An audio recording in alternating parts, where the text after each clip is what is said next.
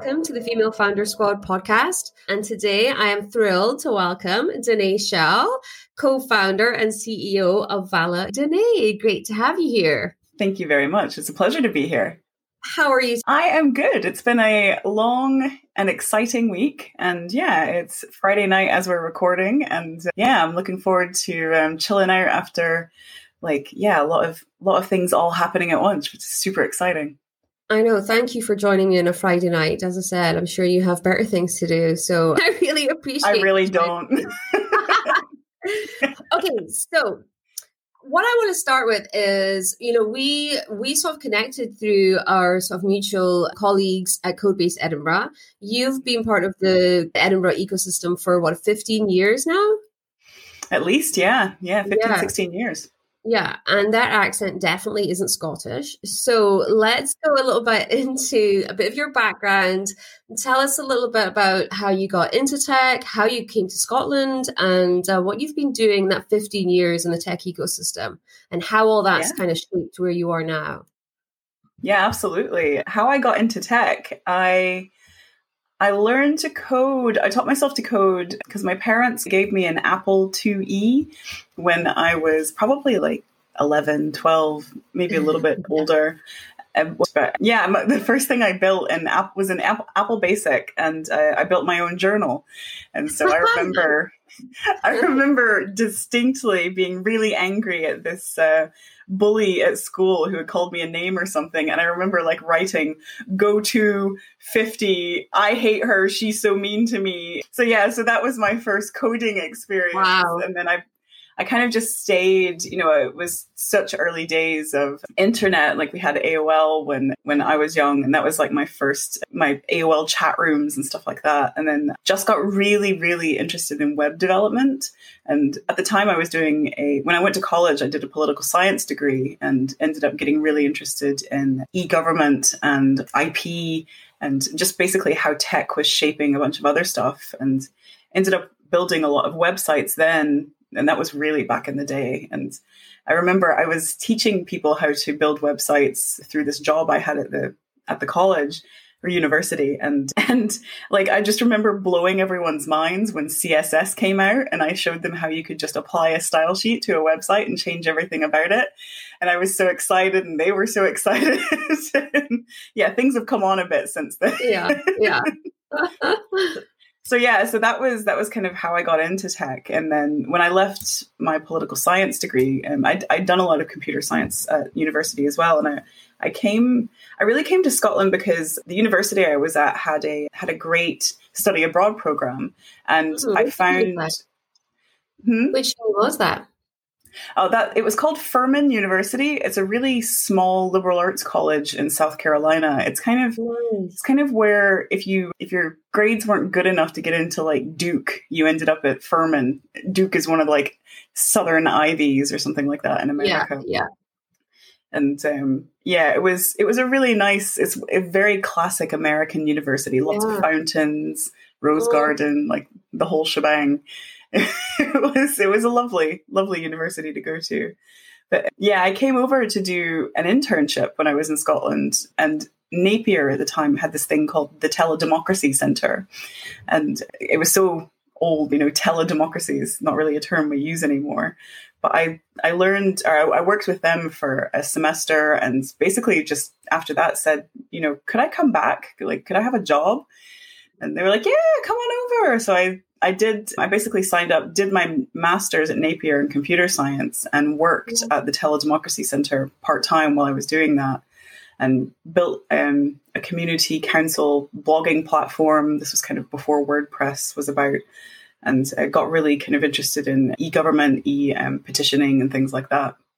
So that's what brought me over to Scotland. So lots of even then lots of social kind of stuff I was interested in. And then I got poached over to the dark side after that and worked in financial services for about 6 or 7 years. And was building financial planning tools to help people understand what their pensions were worth.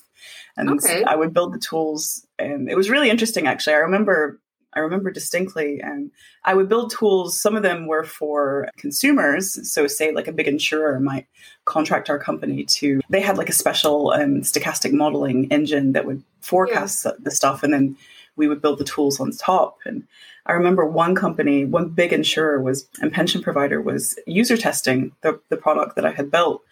And they were testing it with consumers, and it told you typed in your salary, you typed in your age and stuff like that, and it told you how much you were likely to have in your pension when you retired. And they actually had to halt the user testing at one point, I think, because the people were freaking out so much at how low the numbers were. That was really fascinating for me, because it was yet another thing about, like, intelligent, like not intelligence, financial information for people. Yeah. And one of the other things I did while I was there was build tools for IFAs so that they could report to consumers, their clients, to say, okay, here's the portfolio that we've selected and here's the projection for that portfolio, which is part of what you have to do in financial services. And so, yeah, that was really fascinating in terms of how do you communicate these really complicated ideas through technology to consumers, and that helps them make responsible or just informed decisions. Yeah. And was it then after that you moved into the sort of startup world? Yeah, well, that was actually a startup. It was a really interesting company. So when I joined, there were 6 people in that company, and it was kind of a spun out startup from another startup. Okay. The sister company only maybe had about 20 people in it, and they were they were all actuaries. They were building the data platform, and then they'd spun this other company out of it to try and build the front end tools that use the data.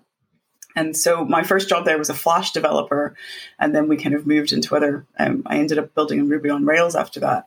So it was really interesting, because we started as like this tiny little startup, and then eventually we merged back into the sister startup. So then there was maybe like 30 people. And then that was when fintech really started taking off. Yeah. And so then they grew and grew and grew. And the financial crisis hit in the middle of all of this, which for this company it made a lot of sense for them, because they were projecting risk. And in a lot of cases, they had been working with these companies and saying, you really should be holding more assets to protect against a black swan event. And they weren't. And so then suddenly they were in really high demand, and the company grew even more. And when I left, I think we were probably at about, I can't remember how many people. It was definitely over 50, maybe up to 100. Wow. And Moody's Analytics had bought the company and kind of brought them into that wider thing. Mm-hmm. Yeah, it was really interesting. My first education on exits. And how all that works and everything. That was a fascinating ride, actually. Yeah. And then after that, you took a sidestep into marketing. Is that right? Well, it was, so I kind of, and the tail end, no, I think it was through pretty much that whole job. I started this weblog called Knickers, and it was in the really early days of blogging, like back when they were called pro blogs, when they made money for them, when you made money as a blogger. It was a really different kind of web at that time. And I was really interested in the idea of making money from publishing online.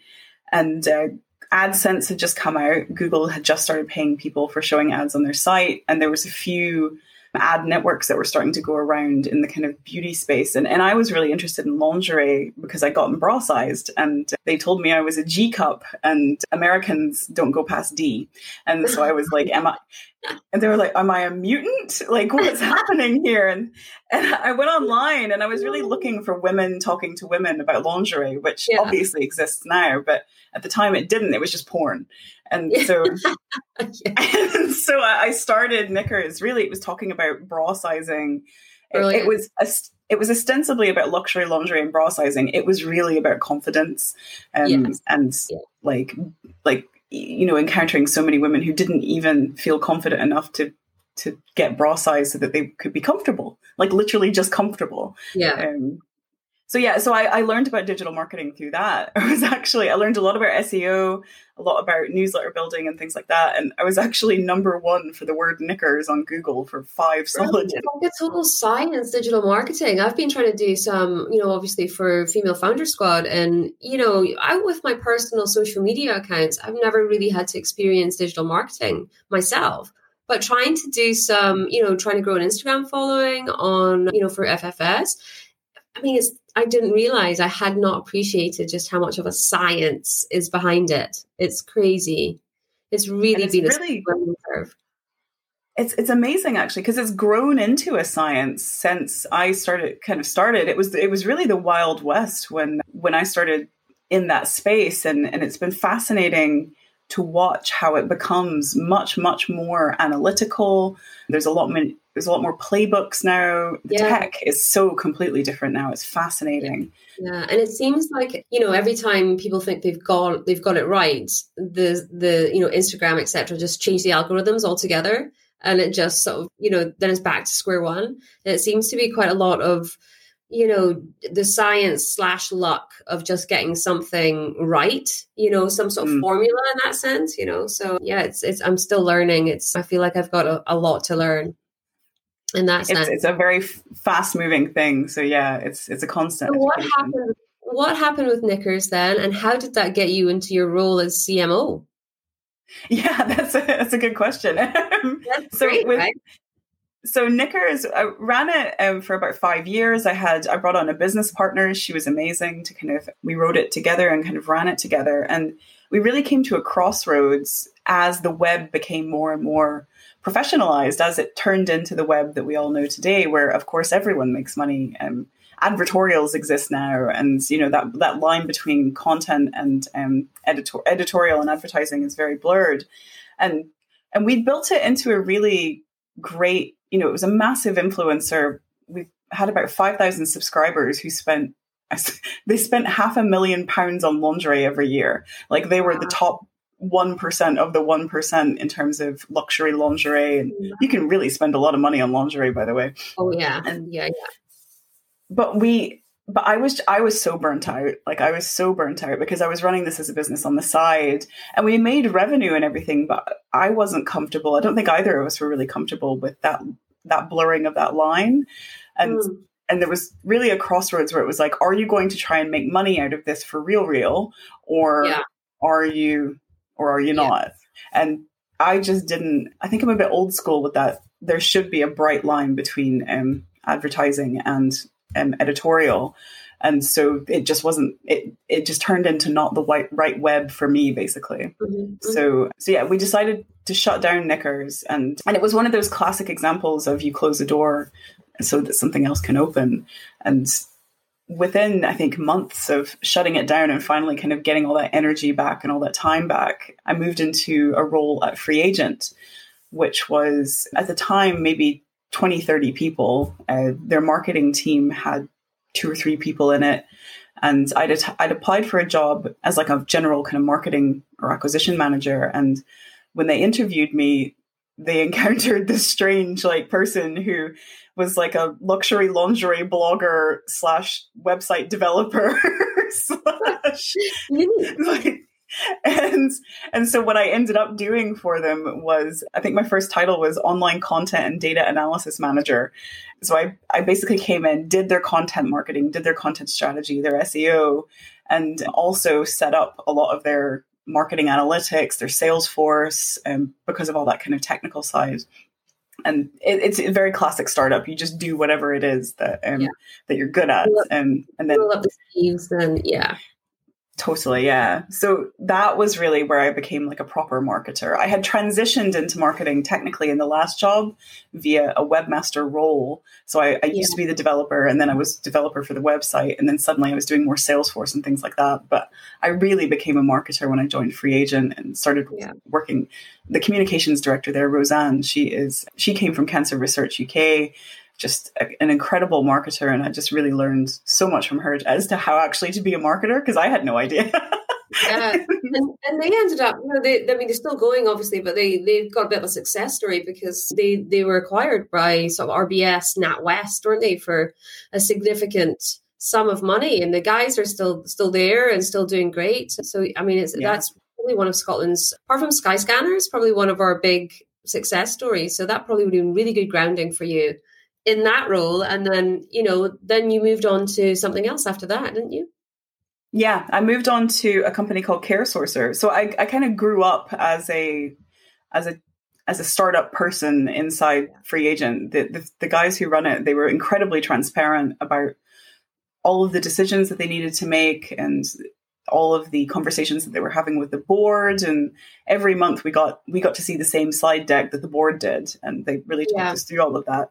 So by the time I got to 5.5 years later, and by the time I got to CareSourcer, I was ready to be a startup executive because I kind of risen to the point in Free Agent where I couldn't go any further. And so then I was ready to take everything that I'd learned and really kind of apply it somewhere else.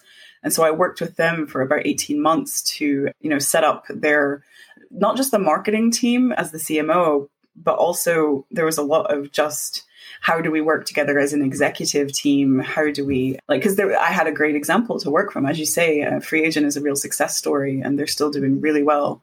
And I left after they had IPO'd, but just before they were acquired. So I'd really gone on most of the journey with them. So managed to absorb a lot of lessons there. Yeah, for sure. And I guess that would have been really good insight, both all of the startup experience into culture and building teams and, all of that you need for when you get to the position where you want to start your own. So talk us through how you went from CareSourcer, and then because you co-founded Vala UK with Dr. Kate Ho, right? So was it CareSourcer, from then you moved into Vala, or is there something in between that? Yeah, no, it was straight from CareSourcer to deciding to found Vala. So Kate and I had worked together at Free Agent, and she was their first product manager at Free Agent. And before that, and so she helped Rowan with setting up that product function in Free Agent as they grew. Before that, she had been heading up product at the Scottish Government after running her own business. And so she came in and she completely shook Free Agent up. Like Kate Ho, she is a force of nature. She's amazing. Like, it's just, she comes in and she just looks at everything with this like incredible mind. And she starts going, why are we doing it like this? And the questions that she asks just like bring so much insight to everything. And she is really unique and just incredible. Yeah. Everybody wants to start a business with Kate Ho. I just got really, really lucky. How did that happen then? Did you guys just hit it off immediately? And is this something you always kind of thought you would do together?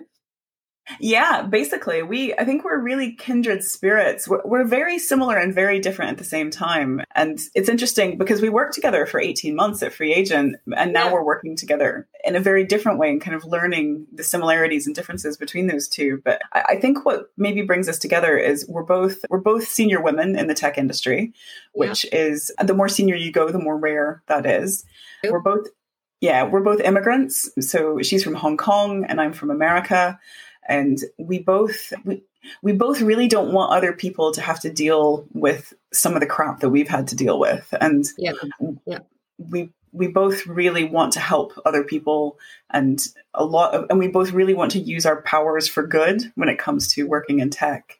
And so we have very different ways of looking at certain stuff, but that alignment there around mission is, I think, what brought us together really closely. We complement each other's skill sets really well. I mean, she's much more careful. I'm much more risky. She is product. I'm marketing. She's back end. I'm front end tech. So we kind of, between our overlaps, we covered a lot of bases. So it just seemed to kind of make sense. It sounds like that's a great partnership. And I think, having a co-founder that not only complements, but also challenges, and one that you admire and aspire to as well. I think if you both have that equal respect for each other, it must really be a good grounding for any business, right? Totally. Yeah. I still feel lucky that I get to work with her, and we work with a coach to make sure that, like, she's been there before. She's done this before. She knows what's hard and what's going to be difficult about it. And I've seen it. I've seen a lot of it before. And so we know where we know that our relationship has to be the first thing that we focus on, because everything kind of comes along from that. So, even when we decided to do it, we started working with a coach together, and we have about a quarterly check-in with that coach to make sure that we're staying aligned. We're kind of working on anything that could be a problem in the future and stuff like that. Because great. It's like protecting your relationship just to make it sound, to make sure it's sound, and a bit like marriage counseling in a sense. Yeah, it really is. And I often think, like, I used to describe, when I was at CareSourcer, I used to say it was like being married to 4 people at the same time, and you're all trying to raise one child together. and I can see how that would have been like that for the founders of Free Agent as well. It's a really fascinating relationship you go into when you co-found, or when you're in the executive team of a fast moving company like that. And I think we're both emotionally aware enough to know that relationship really matters, and that takes work too, basically. That's good. That's really great. So then you guys, we're moving into sort of August 2019. Where did Vala UK come from? Why did you decide to get into legal tech? So first of all, let's describe Vala. Do you want to describe it? I mean, as we talked about this previously a couple of weeks ago, and I had a 23-year law career before I got into tech. So I was super excited when I'm like looking into Vala, because it's such a great tool. So it brings data insights into the legal market, right? Do you want That's a very good summary. Thank you. Yeah. Pick that up. Let's go into a little bit of detail about that. And how did you guys, if you guys have been into sort of various, Free Agent was sort of accounts, CareSourcer is obviously, health and mental well-being, is it? It was care for older people, so the care industry. Yeah. So then where did the legal tech side come in? Did you just see a gap in the market? Like, how did you guys decide to go down there? What was the decision-making process around that? Yeah, the first time we looked at legal tech was about a year beforehand. It was a couple of years beforehand, because Brexit had happened, and we were seeing all of that pain and uncertainty that was happening around immigration, especially for European citizens who at the time were kind of rushing to try and get the permanent residency thing before the government came out and said, oh, you didn't even need to do that. So it was all that confusion. And we looked into immigration to begin with as a legal tech kind of proposition. And because both of us had seen it, when you apply for permanent residency and things like that, there are all these forums where people are exchanging. There's one forum where literally all people do is update when they applied, when they got confirmation for the application, how long it took them to get their first letter, when their interview is, and any results or feedback. And it's structured data getting stuck into like this like 1990s web form. Totally. And so we were looking at things like that and going, wow, there could be a tool here, and explored that market for a while. And where we kind of ended up, there was a couple different reasons why that startup didn't really work out. But one of them was that we realized that gov.uk would probably be our biggest competitor. And there was not a lot of value that we would be able to add that they weren't already kind of doing at the time in terms of the tools that they were building. And so that one didn't quite work out, but that got us really interested in legal. I mean, the other thing to think about is, we have watched over the past 4 or 5 years, just like society collapse. and coming from our mindsets of how do we protect other people? How do we protect ourselves? The courts and the law are one of the last places where vulnerable, underrepresented people actually have a voice and have rights. And the courts have been, in a lot of cases, like the last bastion, the last place where people get the protection when other things go against them. And so that was the other thing. We really wanted to see, okay, how can people use the rights that they have? Because if they don't, they might go away even more. And so that was kind of wider context. And we got interested in where Vala kind of came from was the fact that we were both senior women in tech, and you see a lot of crap, and you don't just experience it yourself, but as you get more senior, other people come to you with their problems. And what I found, and what Kate found as well, is you get other people coming to you with something, and you just be like, I don't know what to do. And I remember, in one particular case, it was a pretty horrific situation. And I think back on it now, and I'm actually, I'm a bit ashamed because I sat on it. I did everything I could to support the person and, went with their wishes. But I really wish I'd known what I know now, because I really could have given them so much more of an idea of what their options were and what their rights were and things like that. And it took me like months to even start figuring that out at the time. And that's really what we're trying to avoid. Is I just want people to know when terrible situations happen that A, they have right to do something about it, and that B, they're confident that they're able to talk to an advocate, talk to someone and get some kind of advice. And really basic stuff like, is this worth taking forward? How long is it going to take? What could happen at the end? How much is it going to cost me? We're not talking like, high level legal insight here. It's just the basics.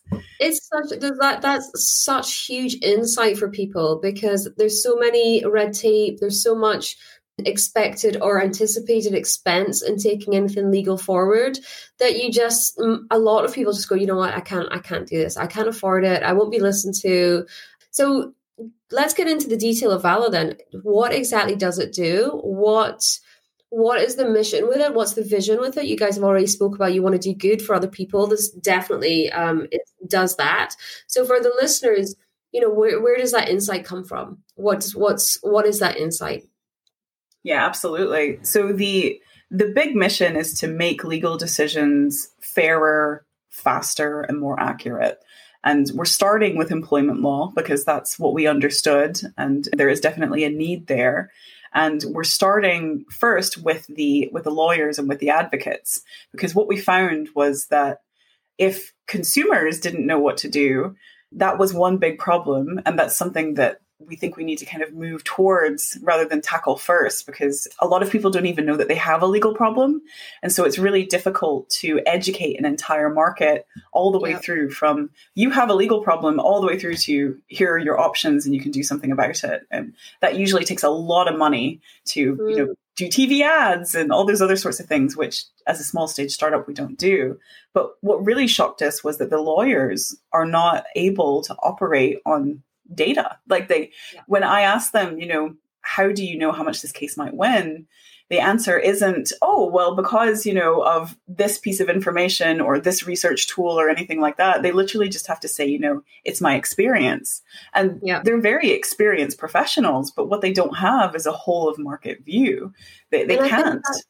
That's exactly it. I mean, when I was looking into the tool earlier, after being in a legal career for 23 years, and it wasn't employment law, it was conveyancing, but there is no tech. There is no tech in the legal system at all. I mean, it's a goldmine for tech because it's such an old school, untouched industry that relies solely on precedent, on books, on, there's just nothing there. So something like this is a game changer, I think. It really is. We hope so. What's been your feedback so far from the people that you've worked with on it? Yeah, I think a lot of lawyers are super excited that they can finally have the answers. One lawyer said, you're helping me find that needle in the haystack. Another lawyer, I can't remember exactly how she put it, but she said, you're taking everything that's so complicated and you've literally just boiled it down to a simple answer. When you look at the tools that they have to use now, they're typically just kind of like search engines that show you all the cases, but then there's no meta analysis of those cases. There's no, here's all the 250 cases that were all like the one that you're looking at, and here's all the important information pulled out on top of that. Yeah. That's really what they're missing, and that's what they get excited about. And that saves them time, which traditionally, this legal industry, there isn't a lot of tech there. And I think that's because traditionally the way that the legal billing structure operates with the hourly billing model has disincentivized anyone from really trying to save time, trying to be more efficient. It's, I spoke to some lawyers really early on when we were working on this project at the time, and they had been working, these were corporate litigators, and they've been working for 2 years on one case, and it settled the day before the judgment, which obviously is still pretty common. And I said, what happens to all that research, all that insight, everything that you've done? Like, what happens to all that knowledge now? Like, do you put it somewhere? And one of them turned to the other and she said, I probably should write a lessons learned document about that, but I won't be able to bill for it. So I'll have to do it in my own time. And that was when I had that real aha moment, like, I get now why there's no tech in this industry. Exactly. but that is changing. Mm-hmm. That is changing now that the hourly billing model is changing. Exactly, because they're so snowed under. It's if you give them something that allows them to be efficient, they will be able to take on more cases, which will eventually, pay off in the end. So yeah, it's great. It's really great. So you guys created this August 2019. So let's move into, Yeah, we started, and we really started doing all that market research in August. In August, we thought we were building a pretty different product. We were still thinking that it was maybe a consumer tool. We hadn't yet learned that people didn't know that they needed, people didn't know that they had a legal problem. Yeah. Cool. So then take us into this year, and we sort of move into sort of lockdown. You guys have built MVP. You've done your research. You kind of know where you're going with it. You've got your direction. Not launched, but you have early adopters, or what's the position there at the start of this year? Yeah, start of this year it was around February that we probably pivoted like 3-4 times in between August and February 2019 to 2020. And we're just really exploring the market, talking to anyone we could. And it was this year, really early, that we hit on this idea of decision support tools for the lawyers, where we really started to understand that problem. And so we built a prototype, which is literally, it's a Google spreadsheet with Google Data Studio on top. For anyone out there who is thinking about starting a company and thinking, I need to be a developer before I can start that company, or I need to hire one. No, low code and no code tools. Like, we are developers. We could have built it ourselves, but you just move so much faster when you can use those kinds of tools. You don't have to build it. And so I started taking that, and before lockdown, I was literally going into the law offices and taking that prototype. And then after lockdown, I shifted to online. And that was when those first lawyers started. By this time, I've been talking to lawyers for like 8 months or something. And this was the first thing that I had brought to them, where they kind of leaned forward and really started to engage with it. And that was when I knew that we were onto something.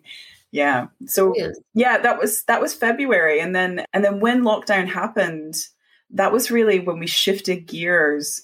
Our lead investor, so Techstart, that was when they said, okay, let's put together this round, and we're in for part of the round. So let's start working to, find the rest of the investors so that you can put together this pre-seed round that you're doing. So pretty much all of lockdown, I've been fundraising. I know, right? So this is where it gets interesting for me. So, and I'm sure everybody else. So pre-launch, you have already got an investor lined up with Techstart, right? How did that even come about?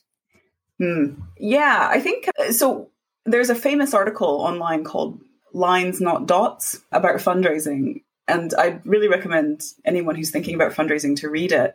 And what that basically talks about is you don't want to kind of beaver away in the background and then pop up all of a sudden as a dot on a VC's kind of like chart and say, I'm ready for you to talk to me. What you really want is to engage early, even before you have something. Yeah.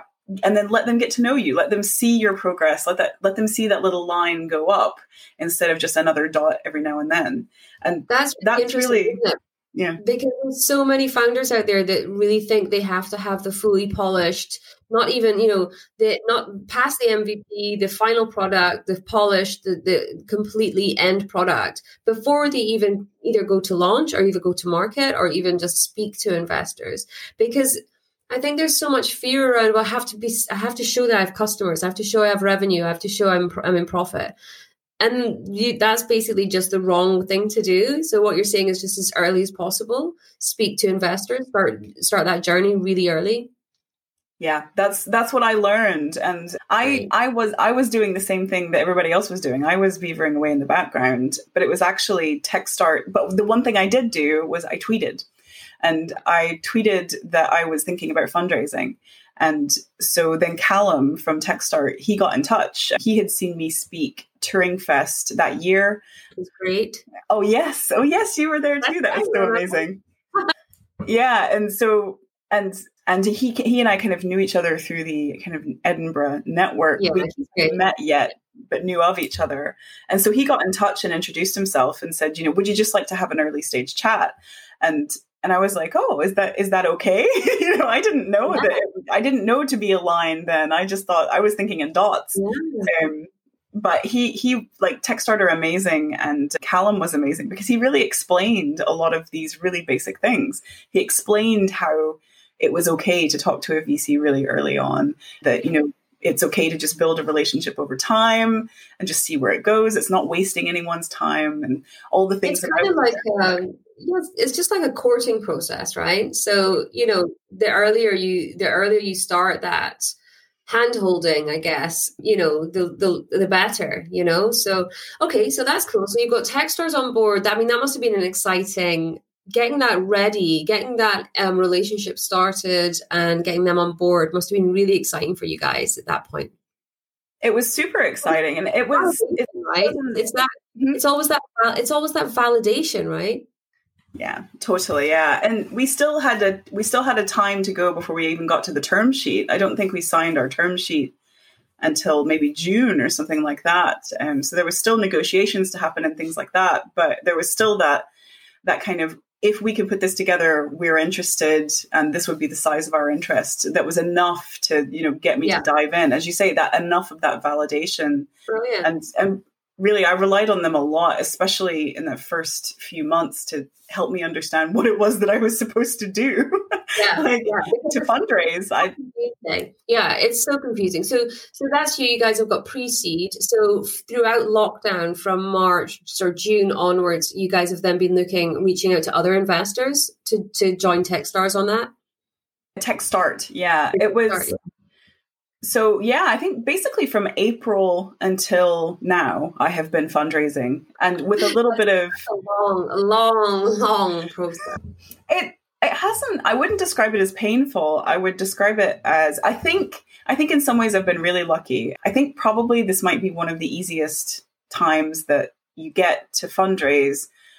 Because COVID has complicated fundraising because it means that, a lot of investors were more risk adverse. Yeah. But it has also, especially for a founder in Scotland, it's made fundraising a lot easier because I have much easier access to VCs in London and VCs anywhere else in the world, because nobody's expecting me to go and visit them in real life, which would have absolutely been the expectation beforehand. Yes. Yeah. So I've managed to talk to probably about 50 VCs, 50 different investors or angels, all kinds of people from my spare bedroom, which, that would have been a very expensive enterprise if I had even managed to get them all in the before times, basically. And, let's talk about the whole VC funding thing, because you guys, 2 female founders, great idea. We know the stats. So less than 3% of female founded companies get VC investment. You guys are, I guess, the lucky ones that, you said you had a relatively easy process. Do you think then that the COVID has actually been beneficial in that sense for you? Like, rather than this traditional networking, warm intro process that, a lot of startups have to do. And for me, it's clear that this process doesn't work for female founders. So, I sort of compare it to trying to fit a square peg in a round hole. It's like, why are we female founders are trying to fit this process that's clearly built by men for men, so we should be trying to find our own process, I think. But, it's great that you guys have had such a successful and relatively easy journey in that sense. So do you think it would have been different had COVID not hit? I do think I still found that almost... thinking about it now, and just because we're now firming up the round, we'll finish the second part of our. So we split this first round into 2, and we're just about to close on the second half, literally probably in the next few weeks. And just thinking about now, everyone who's coming on board, there was no one came through a cold approach. Everyone came through a network or someone who had known us already, It was all through introductions, and it was all through saying that there's one investor who came to us, and we got quite a bit of interest from pitch events as well. So there was two that we did that I think they were both fantastic. One was this thing called the debut sessions. So Ascension Syndicate, who are also one of the investors in Vala, they put together like an online pitch event, and they're just about to hold like a Christmas one, which is for pre-seed companies in the UK who are looking to raise and I think they guarantee a £100,000 check for one of the people who are pitching, which is just fantastic. And then there was another one called the Seed Stage, which was an even bigger pitch event where I think about 800 people applied and about 20 got on there. And I think there were about 400 different people tuning into that one. And so I got quite a few. I got 2 really solid leads off of the Seed Stage and 1 or 2 really solid. Well, I got an investment out of the debut session because Ascensions came on board. Good for you. Yeah. So that those might not have existed without COVID. Sorry, just to interrupt. I don't think. Sure. Debut sessions, I think both of the Seed Stage had existed and it was a physical event, but the debut sessions was created, I think, in June. So I do think that everyone's been shaken out of their complacency, the legal industry and the VC industry, and they're having to adapt and open different kinds of doors because of COVID and because of lockdown. And I do think that is helping. You're right. And a lot of them are now doing office hours. You see a lot of them are doing, especially office hours for female founders, which is great because, it's time the VCs sort of shook up even their processes and their networking systems. And, now with being online, they're not geographically restricted in that sense, So, no, it has been great. And hopefully that will continue even after, next April when apparently we're all going back to normal. But, I think having these new networks is great, and having the ability to just focus on female founders or female-led companies or female co-founded companies. I think it's really, really important just to address that inequities that have been haunting us for, the more the stats come out, they're saying in the Q3 of this year, the stats have fallen back down to 2017 figures. It's like we were already at 3%. I mean, 3%? And then they've fallen back down to 2017 figures. Like, what? Yeah. So fingers crossed that sort of style of working for them will continue because we need it, right? Okay, we cool. Absolutely do. So you guys have done awesome, which has been great. What has been, if any, like lessons learned, like anything big that sort of sticks out that you think, going back, should have done this better, should have taken a different approach? Any of that? Or do you think it's just been... Oh, so much of that. I think the first mistake I really made was approaching the investors I really wanted first, because what I've really learned is your first pitch is your worst pitch. And I had been advised not to do that. Like people had told me don't do it. Before. Yeah. And I didn't listen because you kind of forget and you get really excited. So when we were kind of like, okay, we're going to fundraise, I immediately went to like the people that I really wanted and gave them the worst pitch. and they were all like, thank you very much, but it's not going to work. And in some cases I actually managed to kind of get a do-over later on and built a really interesting relationship with the VC. But you that's very rare. You don't really get do-overs. And so now when I'm talking to people, I say, like practice. Like I was terrible at pitching. This time, like August last year, I was at Turing Fest and they have Turing founders, and Fred Destin was running a pitch clinic there. And I didn't even have a pitch for Vala at the time. And Kate was going, go on and volunteer so that we can, you got to get used to this. You got to try. And I was so terrible. Like I ran over time. It was like standing up it was embarrassing. But I've just been throwing myself into as many pitch opportunities as I could because but good for you for trying, right? You've got to get yourself out of that comfort zone and just go for it. you know? Yeah, you really do. And you just know, like, you just have to know that you're going to be terrible at it for a while, like, and just accept that. And it's, in some ways, it's kind of a numbers game. You really do have to have a certain number of tries at pitching before you start to understand the feedback. I think Y Combinator's startup school is a really good place to practice pitching, because you've got that week group thing where you all pitch to each other, and you can really tell what people get interested in and what they don't. And that really does matter. So that's what I really wish. I did a lot of practicing, but I didn't hold back my top investors, and nearly got my fingers burnt with that. So that's one thing I would do differently. I think I would probably try to spend a little bit more time on cold outreach than I did, because what I found was the introductions really did matter the most, and cultivating introductions is massive. There's a fantastic slide deck and talk out there, if you search for building your investor pipeline, that explains how to use introductions in a really systematic way to get to the VCs that you want. And I followed that playbook, and that worked really well. But I kind of wish that I had spent a bit more time just doing a bit of cold outreach as well. But it takes a lot of energy, fundraising. It's even for me, who really loves chatting to people all the time. And you do find that you kind of have to preserve your energy, or, portion it out as you can. Yeah. There's so many things. But that's the big one. Perfect. And what about then, like you said, so one of the top tips there that you had back when you were speaking to Callum is just to start that relationship, that courting really early on. Any other top tips that you would suggest useful? Yeah, totally. I think it's so important. I participated in EIE, and Vala was a participant in that, which is a pitch kind of event here in Scotland. And they do training, and then they usually, in the before times, would do this big pitch event in person. And this year they did it online.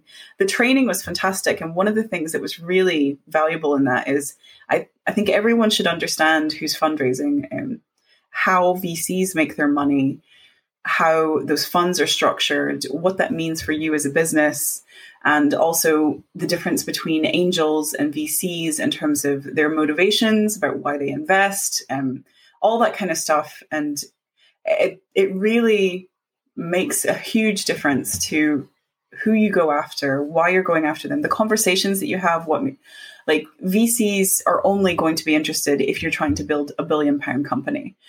Angels, they can invest for all kinds of different reasons. It could be, the purpose. It could be wanting to give back. It could be for tax benefits. But VCs are they're very easy to understand. But Google, how do VCs make their money? Because once you understand how that fund is structured, you get a much better idea. And the thing that really horrified me when I first was learning about all of this was the idea that I could have entered into a relationship with a VC without realizing how old the fund was. And when the fund matures, you've got to sell. It doesn't matter whether you're ready to sell or anything else. Those LPs have to get their money back. And so you're on the clock. You're right. And we were talking about the science of, Instagram and social media and all that. But, VC world and VC funding is a completely different world of knowledge that any startup really you have to do your homework. You have to find out everything you can. And it's so complicated, some of it. I really found Y Combinator Startup School has got some really good resource on all of that. That's a gold mine. Everything on there is fantastic. Everything on there is free, and it's an absolute gold mine. And when I'm speaking to startups, that's my first piece of resource. I'm always telling everyone, no matter what stage you're at, go to Y Combinator. It's so good. But there's so many good books out there as well. Like Brad Feld, he's got a really, really good book on VC investment. Venture deals. Venture deals. And there's loads and loads of them out there. But that's definitely a top tip, right? Yeah, I had one advisor said to me really early on, that he thought it was irresponsible to run a startup, to take venture capital money without reading Venture Deals. And now that I've read it, I agree. Yeah. Okay, cool. So, what's next for you guys? You guys are coming out of this pre-seed round. Hopefully we're coming out of lockdown, they're saying in April next year. What's next for you guys? What's the future look like? Yeah, so Kate has come on full time as of the beginning of November. So she was at Skyscanner, kind of working nights and weekends and all odd hours. And in the meantime, so now she's on full time. The two of us are like, what was amazing was I thought it might double our productivity, but it seems to have like quadrupled the output. It's amazing. And so we're really picking up pace now, which is super exciting because it really has been, over a year now, which is weird when I think about it. So yeah, we're building that first product properly now for employment lawyers and moving from the prototype to the full product. That will be out at the end of January next year. And then we're going to see, really try and quantify, okay, what are the benefits? How are people responding to this? Go through that iteration, start getting feedback from our first customers and trying to build up that first portfolio of, say, like 10, 20 customers who can work with us and are happy to give that feedback. And then we want to understand, because we're not just doing employment law. People have a lot of problems with a lot of different aspects of their life. And typically, if you have one legal problem, you're more likely to have other kinds of legal problems as well. And underrepresented people are even more likely to have more kinds of legal problems. And so we're really interested in housing, tenancy disputes with landlords and tenants. We're really interested in immigration still. We're interested in anything, personal injury, even anything where it's not the fancy stuff. It's not mergers and acquisitions. It's not corporate litigation. It's the high volume, millions of people, small amounts, like everyday stuff that we're really working towards. So the future for us is deliver something on employment law, start to understand how it's helping, start to think about, can we build something to help in-house HR teams? Can we build something to help consumers using that same data at the core? And then as quickly as we can, move into another area of law like housing, like something like personal injury, and see if we can apply the same framework to that to start. Because for us, we just want to move one question at a time, one decision at a time, and just try and bring data into each of these critical small decisions at a time. So we're just seeking out those decisions where data would make it fairer, would reduce unconscious bias in that decision, or make it faster so that, if lawyers could answer 10 times more questions like this every day, then maybe they could make, legal services cheaper because the economics of their business would change and just more accurate. Yeah, exactly. And wow, it's got so much opportunity to it. There's so many iterations to it. I'm excited. I'm really excited to see where you guys go. I think you've got such a positive, exciting future for 220 coming up. Oh, I can't wait to see where we end up. Startups are always a ride, and I definitely feel like we're really in that ride part of it now, and it's just really hotting up. And I'm just, I love this. Brilliant. Right, Denise, thank you so much for that. I've got a quick fire round I'm going to get to in a second. What I was thinking was the document and there was a talk and there was something else that you spoke about, the building the investor pipeline and then the previous document. We'll get a hold of that and we'll put that with the notes of this podcast onto the platform, onto the Female Founder Squad platform with this podcast. So if anyone's looking for that, they can get to that. You're also a member on the Female Founder Squad podcast. I am. On the platform. So I'm sure if anyone has any questions, they could always maybe just hit you up on there, as long as they're not inundating you, of course, right?